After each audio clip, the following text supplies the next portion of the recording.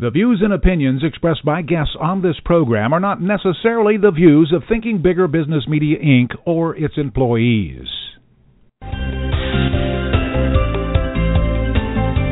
Welcome to Smart Company's Thinking Bigger Radio. Get the inside scoop on how America's most successful business owners transform their entrepreneurial vision into reality. And listen in as some of the top business minds in the country serve up practical advice, tips, and insights for growing your business. Now, here's your host, Kelly Scanlon. Good morning. Welcome to Smart Companies Radio. I'm Kelly Scanlon, publisher of Thinking Bigger Business Media. Our guest today is Bruce Tolgan. He's an advisor to business leaders all over the world, and he's a sought-after keynote speaker and seminar leader. He's also the founder and CEO of Rainmaker Thinking, which is a management research and training firm, as well as RainmakerThinking.Training, an online training company. Bruce also is a best-selling author. You may have heard of some of his books, such as It's Okay to Be the Boss, a bestseller, the classic Managing Generation X, Not Everyone Gets a Trophy, It's Okay to Manage Your Boss, Winning the Talent Wars, and Fast Feedback. He's here today to talk with us about a book he released just a few months ago in September 2014 called The 27 Challenges Managers Face, a step-by-step solutions to nearly all of your management problems. Welcome to the show today, Bruce. Oh, thank you so much for having me on. Yes, and I'm just amazed. You have culled all of the management problems of the world into 27 top ones, and you group those into categories. I believe you have 7 major categories and then 3 to 4 under each one to come up with this 27. And I'm curious, obviously you have an extensive background. I'm wondering how you settled on these 8 categories and these 27 challenges. Well, yeah, people often ask that, why 27? And let me just say, of course, it's not all of the management problems in the world. It's just nearly all of the management problems. The ones that count, huh? Well, it's based on what is now 21 years of research we've conducted in the workplace in organizations of all shapes and sizes. And one of the questions we ask managers is, what are the challenges you're facing? We've asked hundreds of thousands of managers over the last 21 years, what's the hardest thing for you about managing people? And then we drill down in our seminars and explore the challenges managers are actually facing. And so the challenges are based on that research. And I wish I made them up, but it's all based on what is now 21 years of research. And, this is what managers say. Right. One of the first, well, actually it is the first thing that you address in your book, and that is really the new manager, things that they need to learn. And one that I think has to be incredibly difficult is going from being a peer to being a leader, that you have maybe spent several years with a team of people, a group of people, and then suddenly you are promoted to manager and you're in a different situation and the dynamics of the relationships you had changes. What are some tips that you can give people who find themselves in that situation? Well, I always tell people who are in that position, you got to make a decision. What's more important to you? If your relationships as they stand, if that's what's more important to you, maybe you shouldn't take the promotion, because your relationships are going to change. The other thing is you have to be very careful about thinking you know everything about the team and everybody. You know everything from your perspective. So one of the complications is you can make the mistake of thinking you already know everything and everyone. You already have relationships. You likely already have strong opinions about who's who and what's what. And, of course, they have strong opinions about you, too. Those were your peers just the day before and your direct reports today. So maybe there are even some people who thought they should have gotten the promotion. Yes. Or people who have more experience than you, or people who are your work friends, or people who maybe you've become social friends outside of work. Yeah, and maybe you know too many things about them because you were their social friend. That's right. And so one of the things I always tell managers in our seminars, and again, I wish I made all these solutions up, but what all of our work is based on asking the most effective managers, what do you do? And what the most effective managers do is they understand this is going to change my relationship. And the best practice is to establish ground rules at the outset. If you do have friends, you want to say, hey, our friendship is very important to me, but my job is also very important to me.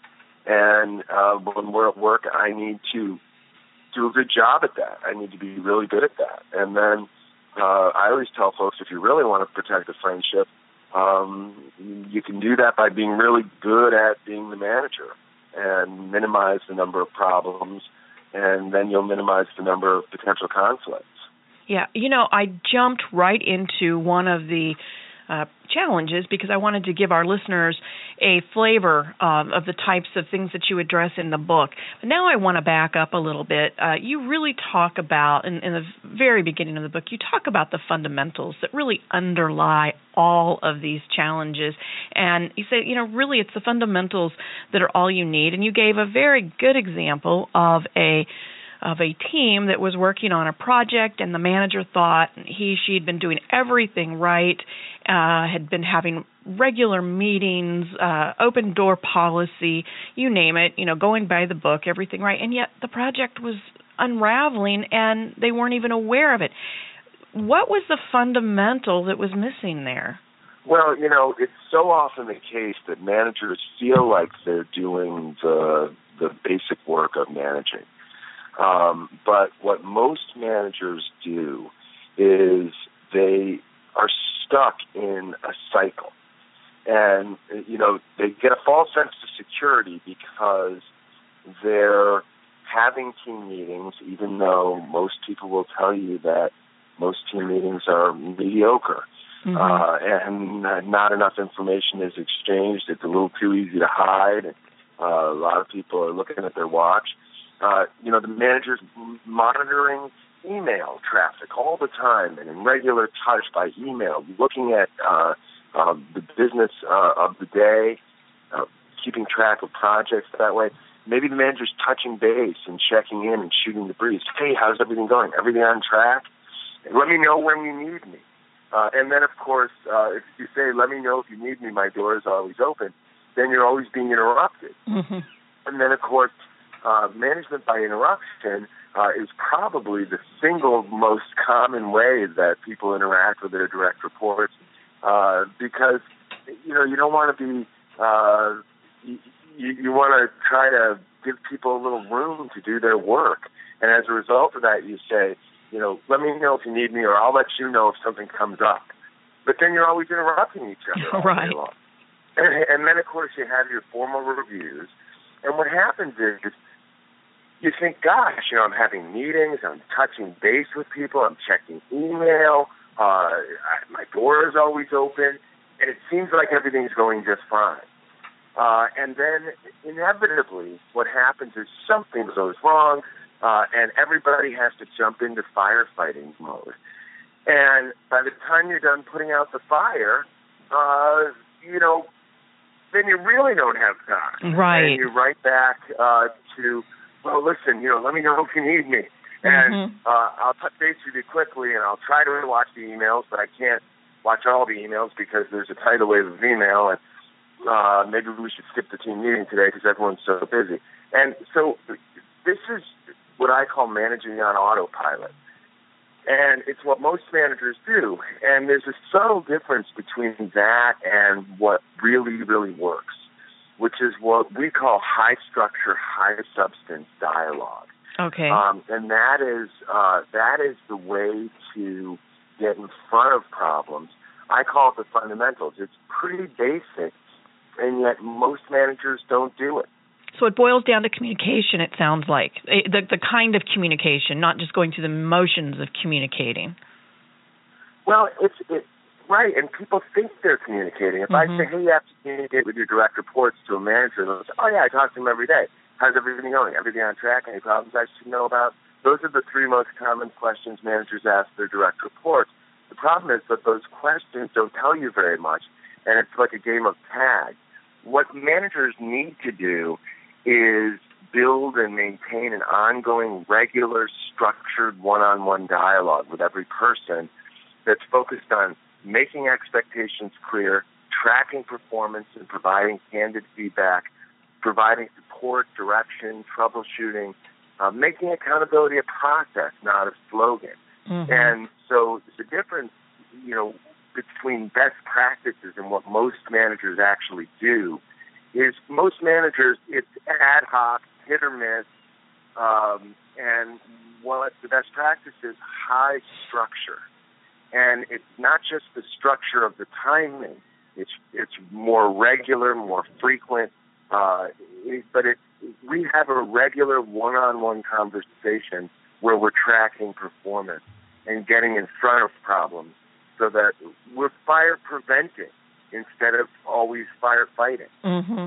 Yeah, you acknowledge in your book that, it's a given that managers are going to spend part of their time firefighting, but you also say that 90%, I believe it was 90%, of those fires don't need to occur in the first place, and using this high structured method that you just described. Now, let me ask you, though, a lot of employees complain about being micromanaged. What is the difference between a manager who micromanages and a manager who follows this highly structured, highly communicative process that you just described? Well, if you were in one of my seminars, I would say, ding, ding, ding, you asked the micromanagement question, you win a book. You asked the micromanagement question, you win a book. New book. You already have, book, thank you. Oh, all right, okay, excellent. My view is that micromanagement is a household word, but it's quite rare. What's much more common is undermanagement. Mm-hmm. Managers who are not giving enough guidance, direction, support, and coaching, and as a result, they're stuck in this autopilot and so many unnecessary problems occur. But look, micromanagement is too much direction and feedback for this person at this time with this task. And I always say to managers, how do you know how much direction and feedback this person needs at this time with this task unless you're engaged in a regular dialogue with the person? Right. So what often looks like micromanagement is undermanagement in disguise. It's, here, take care of them. And then you come back an hour later or a day later or a week later and say, what are you doing? Why are you doing it that way? Mm-hmm. Well, you said take care of it.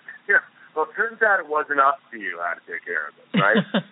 Yeah, and they're just supposed to read your mind how they wanted it taken care of, huh? Exactly. Didn't you know there's a checklist for this? Well, gee, why didn't you give me the checklist when you gave me the assignment?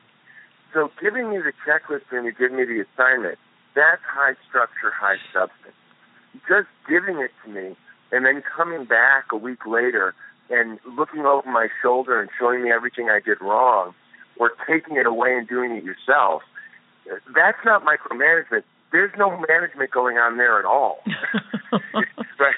So it's undermanagement. What good management does is it creates space for people in which to do their work by giving them clear direction up front. So the antidote to micromanagement is delegation. But delegation is not just here, figure it out. Do it however you think it should be done, even though it's not up to you. And delegation is also not looking over your shoulder saying, hey, dot this I, dot this I, dot this I, cross this T, cross this T, cross this T. There's no management going on in either of those cases. What delegation is defining a goal with a clear timeline and providing the guidelines and specifications up front. And when you do that, then between the goal setting and the deadline, there's space. And that's how you create the structure. Now, that's, of course, for a new project. For a recurring task or responsibility, then you meet regularly to go over standard operating procedures, to go over high-priority questions. And really, in that sense, it's just that you're putting some structure around those conversations instead of putting those into a series of interruptions throughout the day. Right. And it's much easier for everybody to understand what's going on as when you're sitting down and everything's very clear, as opposed to, as you say, these interruptions where you're just getting a few seconds here and there and it's herky-jerky. And on that note, we're going to take a quick break. When we get back, I want to dive into a couple more of the categories that Bruce outlines in his book and see what he has to say about those. You're listening to Smart Companies Radio on Blog Talk Radio. We'll be right back. Hi, I'm Dr. Michelle Robin with Small Changes, Big Shifts. I'd like to invite you to join me on Wednesdays at noon on my show so we can give you some tips and some ideas that will inspire you to reconnect to the good that you already are. You know, it takes all aspects of life to really live a whole life. It's not just about one thing. I'll be sharing my network of friends around the country with you that specialize in health and wellness from all different aspects, whether it's mental health, physical health, or emotional health. So join us Wednesdays at noon on Small Changes, Big Shifts. You never know what little thing will help shift your life. Get ready for an evening exploding with energy as we celebrate Kansas City's entrepreneurial community at the 14th Annual 25 Under 25 Awards Dinner and Gala, Saturday, February 28th at the Downtown Marriott. Join host Thinking Bigger Business Media and sponsor UMB for cocktails, dinner, and entertainment as we recognize the achievements of 25 outstanding Kansas City area small businesses with under 25 employees. Reserve your tickets now at 25under25.com. That's 25under25.com. If you store your guns properly, I'll feel safer when I'm playing outside. Safer when walking home. I won't have to tell so many family members. I'm sorry. I won't hear as many scary stories. And I won't have to tell my kids this isn't a drill. Please, do it for us. Your family, friends, and neighbors are all counting on you. Never let your gun get into the wrong hands. Remember, always lock it up. Visit ncpc.org. Good morning. Welcome back to Smart Companies Radio. I'm Kelly Scanlon, publisher of Thinking Bigger Business Media. We're visiting here with Bruce Tolgan this morning. He is the author of a recently released book called The 27 Challenges Managers Face, Step-by-Step Solutions to Nearly All of Your Management Problems. We've been talking here this morning about the fundamentals of management and about why he came up with 27 based on 20-some years of research and hearing the same things over and over again. He finally came up with these. And I'd like in this part of the show to talk about some of those in particular. For example, attitude. You have a whole section devoted to attitude. And I think, as a manager myself, I think that's probably one of the hardest ones to address. In fact, some professionals will advise you not to bring attitude into the discussion, that is a bad word to even bring up. So how do you go about addressing that? Well, I concur. I always say if you have somebody with a bad attitude, don't tell that person they have a bad attitude. That's a good way to get a bad attitude, much worse. But it's hard to talk to people about attitude because attitude seems so personal. Like maybe it's none of your business, or maybe it's intrinsic to the person, so it's not possible to change. That's why people say, "Oh, that's who he is," or "That's just who she is." And it seems intangible. It's a little bit hard to describe. So you might think, wow, she's doing her job, but who's to say she has to do it with a smile on her face all the time? And yet, if you ask people what are the most vexing problems that they deal with, attitude is always on the list. And so how do you deal with that? Well, what we always tell managers is that you need to include that as one of the basic expectations. Feelings are on the inside. Attitude is what you do on the outside. Yes. And so it's a little bit hard to define, but when you see it, I use the term attitude to zero in on that sort of special category of behavior that is observable on the outside. It can be seen, it can be heard, it can be felt, but it is hard to define. And so, look, attitude is expressed in communication practices. It's words, it's format, it's tone, it's gestures. And what I tell managers is don't let attitude be a personal issue. Make it 100% about the business. Mm-hmm. Make great attitude an explicit, regularly discussed performance requirement. And don't try to be that person's therapist. Don't try to change an employee's internal state. Speak to external behaviors.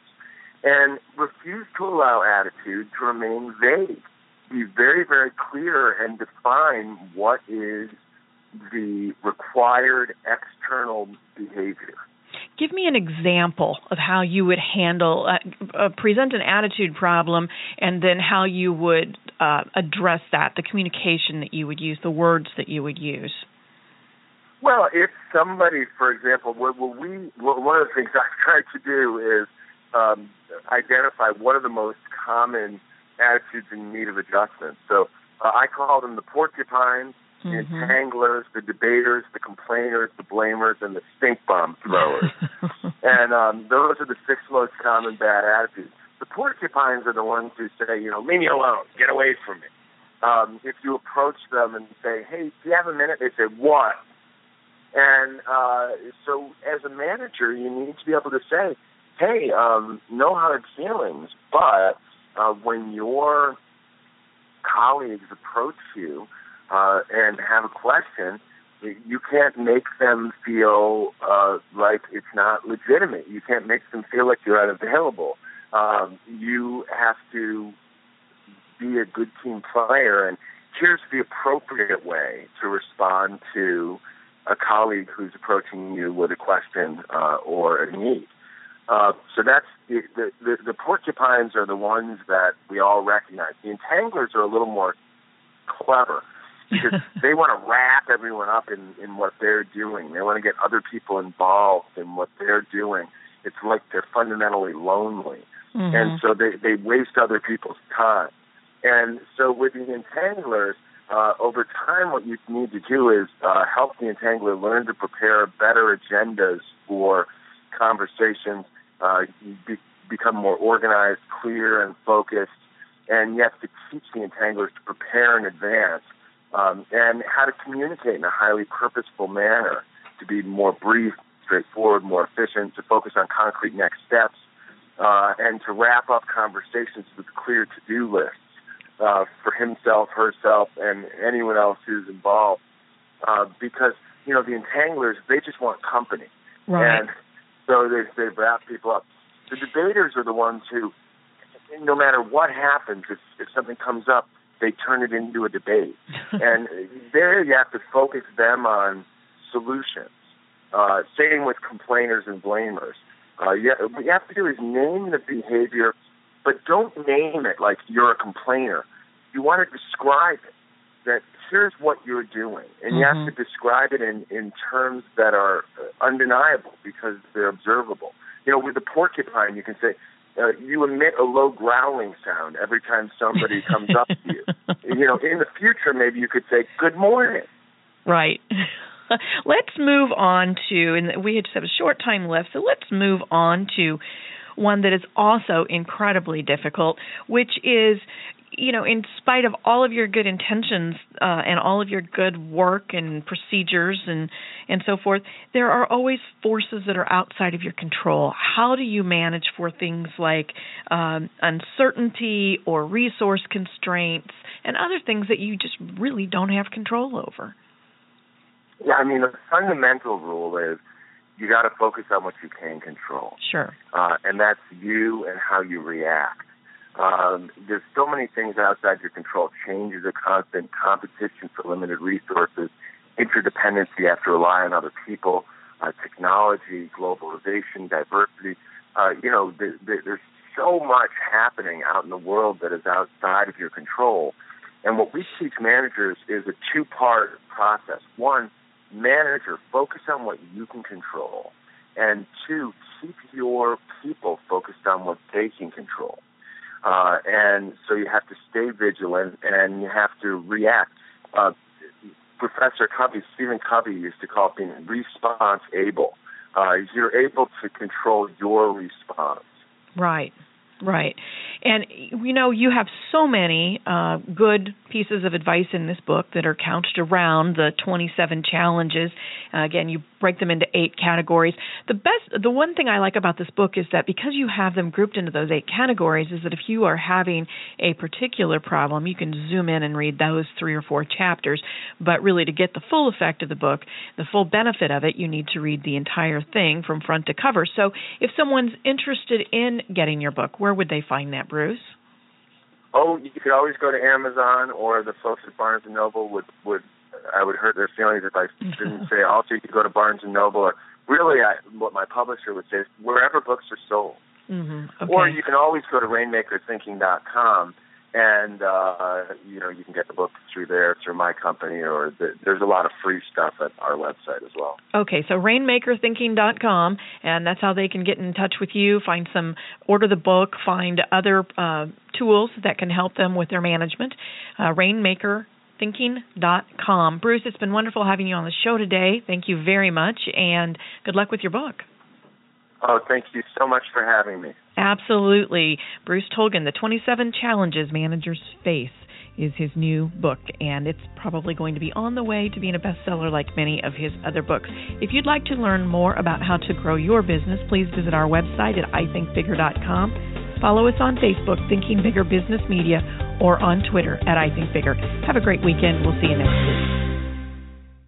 This podcast is a part of the C-Suite Radio Network. For more top business podcasts, visit c-suiteradio.com.